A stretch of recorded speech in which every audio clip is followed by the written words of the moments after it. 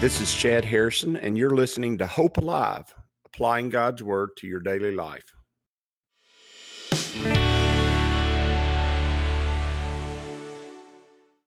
Hi, this is Chad Harrison, and I am the teaching pastor of Lake Community Church and have been serving as a pastor for 25 years. I'm also a practicing attorney. This podcast is designed to help you study God's Word and find God's will for your life. I pray in the name of Jesus right now that God would open up His Word to you and allow you to see Him and to know His will, that you might glorify Him and that you might walk in faith and power each and every day, especially today, in Jesus' name. We are in Psalm 35. It's got 28 verses, and this is a Psalm of David, and he is asking God to handle a major difficulty. Most theologians believe this was written when he was being chased by King Saul, and King Saul wanted his life, mainly because he was jealous of David. And this is one of those times in David's life that was perhaps the most harrowing, the most difficult, a time where over a long period of time he was under constant attack, he was on the run constantly. And when we read this psalm, we need to remember that oftentimes people will take a passage or a verse and try to directly apply that to their lives in their moment right there. And although there is always good application of the Word of God to situations of life, sometimes you build up your situation to be greater than it is and make yourself into, say, a martyr, or make yourself into someone who is the point of attack of all the darkness. And there are times when that is true, but this time of David, rarely do people go through these situations, and I've known people who've gone through being attacked on every side to try to be destroyed. And that does happen, and it is true. But this psalm needs to be used sparingly in our lives, because it is a time of absolute turmoil and rebellion. Now, in our nation's time, or maybe when we apply it to other situations, that would be appropriate. But when David was being hunted down by King Saul, that was a very unique situation. David says, "Plead my cause, O Lord, with those who strive with me." What he's saying is, I need you to fight the battle, because I am not even close to on the level of who I'm dealing with. He says, fight against those who fight against me. And he's directly asking God to be on his side and to fight against those who are fighting against him. And that is because there wasn't any middle ground. There wasn't ever going to be any agreement or coming to a place where we could figure it out. They were after him to kill him. He says, take hold of shield and buckler and stand up for my help. And what he's saying is, Lord, I need you to bring all your forces to array. I need your angelic army to come down and defend me, because I am not capable of handling what is coming against me. And you got to remember, this is a man who had already killed the bear and the lion on his own out in the wilderness, and he'd killed Goliath in single-hand combat. And he is saying here, I am so severely outnumbered. I cannot, there is no hope except in you. Now, the principle of there's no hope except in him is a great principle for us to understand, because the truth is, without God's plan and purpose there is no hope. But in this situation, he is literally so severely outnumbered that there is no hope. He says, also draw out the spear and stop those who pursue me. Say to my soul, I am your salvation. And what he's needing to hear from God is that God's going to handle this. He says, say to my soul, I am your salvation. He has gotten to the place where he knows God is his salvation, but he is in a position where he needs to hear that from God. And God, when he saw out in this way, he is findable. He is really findable in this way. God wants you to see him in the roles and in the character that he has. He says, let those be put to shame and brought to dishonor who seek after my life. What he's saying is, he says, I want you to not only stop them, I want you to set things back right the way they ought to be. Who seek after my life, let those be turned back and brought to confusion who plot my hurt. That's a direct appeal for retributive justice, which means retribution. He says, let them be like chaff before the wind. And that's a allusion back to Psalm 1 where he says, not so the wicked, they're like chaff blown by the wind. He's saying, let them be just blown away like nothing, just and they're gone. He says, and let the angel of the Lord chase them. What he's saying is, I need Jesus to come down. He doesn't know him by the name of Jesus here, but he needs the commander of the Lord's host in Joshua. He needs the angel of the Lord to come down and destroy them. He says, let their way be dark and slippery, meaning make it where they're slipping all the time and falling. And you will find that generally speaking, God makes sure that happens. He does. He makes sure that they slip up and their plot and their plans are made known. He said, for without cause they have hidden their net for me in a pit, meaning they set traps for you. And by the way, the world does set traps for you, and darkness does set traps for you. And if you don't think that the enemy is out trying to trip you up and keep you from, first of all, walking along the path God has for you, and second of all, from experiencing his very best, and then third, from actually making a difference in the world and changing the world, the enemy is definitely doing that. There's no doubt about that. So the enemy has laid a trap for him, and he does lay a trap for us, which they have dug without cause for my life. And David is saying, listen, there are situations where I'm wrong, but in this situation, they have no cause. They're just coming after me because of what I stand for and who I am. And I say this to teenagers all the time. If you're born again, the world is never going to love you. So any effort to try to make the world love you is futile, because the world's not going to love you. You're not a part of their kingdom. You're not a part of who they are, and they're never going to be on your side. And to be a friend to the world is to be an enemy of God, and to be a friend to the world is placing yourself in a position where you have nobody that will stand up for you, because the world isn't. And now you've caused it where God can't, because he would be allowing you to walk in unbelief. And so he's not going to do that. He said, which they have dug without cause, let destruction come upon him unexpectedly.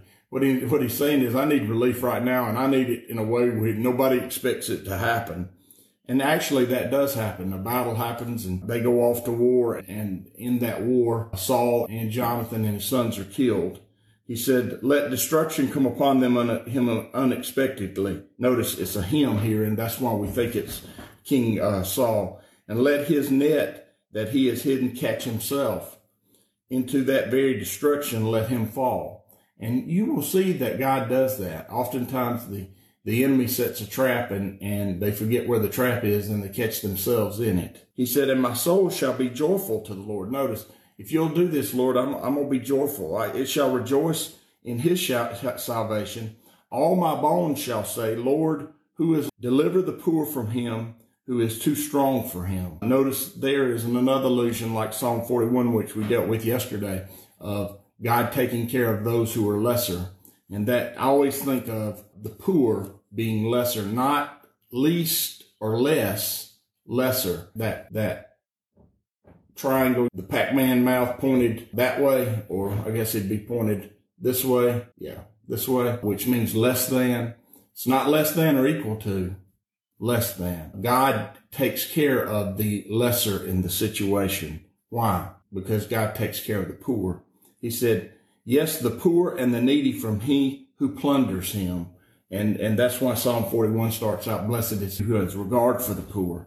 Because God's in the business of taking care of, are unable to take care of themselves. And he's in the business of also blessing those who recognize those who are lesser in the situation. Fierce witnesses rise up. They ask me things that I do not know. That reminds me of the media today. He said, they reward me evil for good to the sorrow of my soul.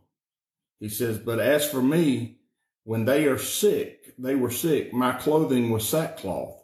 I humbled myself with fasting, and my prayer would return to my own. He says, I cared about them. They don't care about me.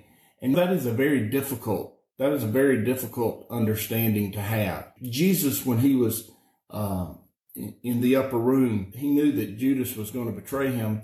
He also knew that Peter would deny him. He also knew that all the other disciples in that room would be scattered. He had already said it. The shepherd was going to be struck and the sheep scattered. And he knew all of that, and yet was willing to die and be raised again. He knew that because that's the people are. If you are caring and loving other people so that they'll care and love you, you're going to be disappointed in life. If you're caring and loving other people because God loved you, you're always going to be fulfilled.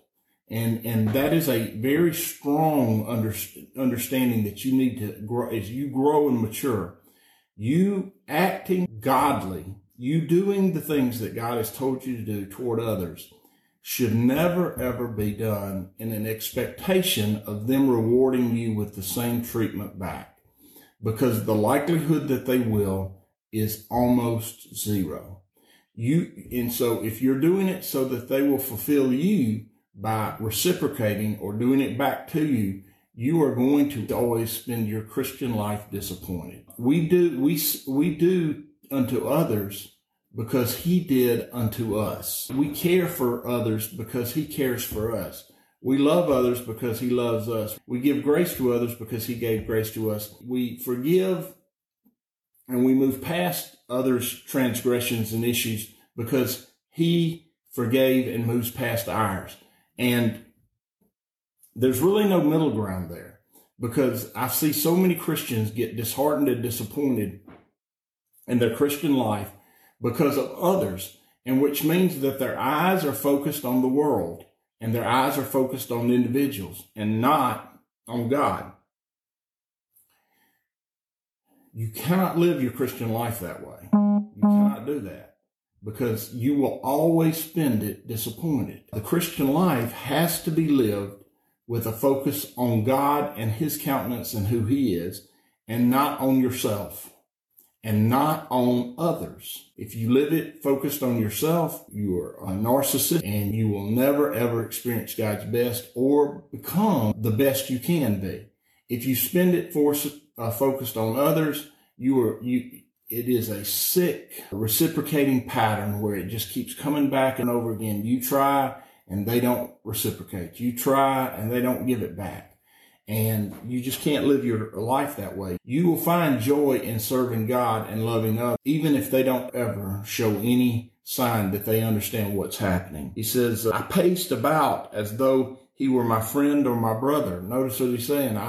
I believed that Saul was my friend or my brother, but he wasn't. He said, I bowed down heavily as one who mourns for his mother, meaning I cared about him so much. I acted like when his mother was sick and dying, that she was mine. But in my adversity, they rejoiced and gathered together. Notice, but when things happened bad for me, they rejoiced. Attackers gathered against me, and I did not know it. He said, they tore at me and did not cease. With ungodly mockers at feast, they gnashed at me with their teeth. And trust me, the enemy knows when you have set your heart on others liking you or others feeding your joy and your value in life. And the enemy will put people in your life who he knows will turn on you. Lord, how long will you look on? Rescue me from their destructions, my precious life from the lions. And remember, that spiritual powers at work too. I will give you thanks in the great assembly. I'll praise you among many people. He says, I need you to quit just watching, and I need you to act, and I need you to come against the spiritual forces that are arrayed against me, and I'm going to give you praise for it. He said, let them not rejoice over me who are wrongfully my enemies, nor let them wink with the eye who hate me without cause. Notice there's not a reason for this. There's not a good reason for it in what he's done to them or what's happened in the situation. The world does not love you. Only God loves you. And God's people, when they are trying to be like their Heavenly Father loves you, but only when they are trying to learn how to be loved like their Heavenly Father is. That's the only sources where you can really expect love, because the world will turn on you and eat you up.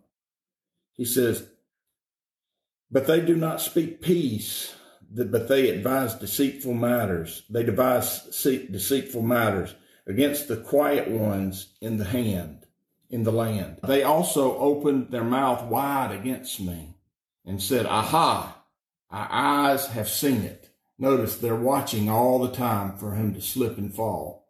And have you ever noticed that's what the world does? They build you up so they can tear you down. And they do that not just to God's people. They do that to everybody's built up so they can be destroyed. Build up so they can be destroyed. Because by destroying them, they're building themselves up. And that's the world system. We do not operate in the world system. That's not the system we operate in. And if your mindset is always focused on the world system and operating in the world system, if that's what your mindset is, you will always be being built up to be destroyed, and you will always be building up to destroy. We work on our own system, and it's God's system, and it involves a direct relationship of trust and faith in Him, and it doesn't involve an expectation of how others are going to act. He says, this you have seen, O Lord. Do not keep silence, O Lord. Do not be far from me. Stir up yourselves and wait to my vindication, to my cause, my God and my Lord.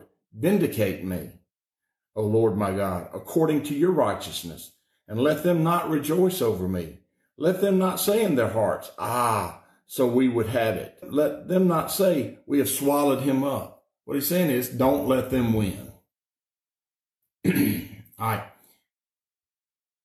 And God is in the business of lifting his children up.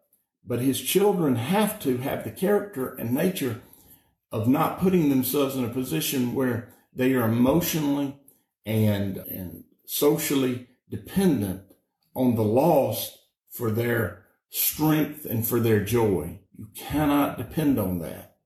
If you do, you are going to be disappointed. He said, let them be ashamed and brought to mutual confusion, who rejoice at my hurt. Let them be clothed with shame and dishonor, who exalt themselves against me. Let them shout for joy and be glad, who favor my righteous cause. He's saying, be on our side, God.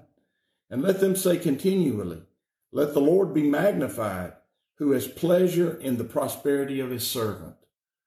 And my tongue shall speak of your righteousness and of your praise all the day long. And as we go into the world situation and deal with the things that we see going on around us, you have to remember that there's a roiling battle that's going on in this world all the time. And we are a part of that. But we're a part of that in a very unique way. In that we're a part of that for the purpose of bringing others to an understanding and helping them begin to chase after God, not for a victory or not for the ability to have something happen on a grand stage or in a large environment. We're not here for that. Now, does that happen when God's people are doing what they're supposed to be doing? Yes. Because what happens is we feed others, we help others, we strengthen others. And as the more people that we help and we love into an understanding and a chasing after God, the greater the force that is behind us, the movement that's going on to actually see change happen. But the focus is not on the large and the global. The focus is always on the single and the individual. The focus is always on helping and leading and changing the single in the individual heart. And as we do that, we change the world. But it's not done by changing it in an instant. God does that kind of stuff. It's done by changing it on the very incremental small scale. And ultimately, that's what life totally is about. It's about the change of the heart. And that has to be done singularly and can't be done globally. And I would pray that as you go through the day, that you remember that we're in the singular business. We're in the individual business. We're in the personal business of changing hearts and minds, not the world business, because the world business, changing the world's attitude is not possible. The prince of the power of the air, the ruler of darkness, still controls that. But the greater the number of individuals that are changed, the more hope and life there is around us. And that's really what we've got to be in the business of doing, is changing those hearts and minds. And let's be focused on that today and not focused on what the narrative of the day might be trying to focus us on. As you go today, I pray that the Lord will bless you and keep you, that he'll make his face to shine upon you, and that he will give you hope and peace today in Jesus' name.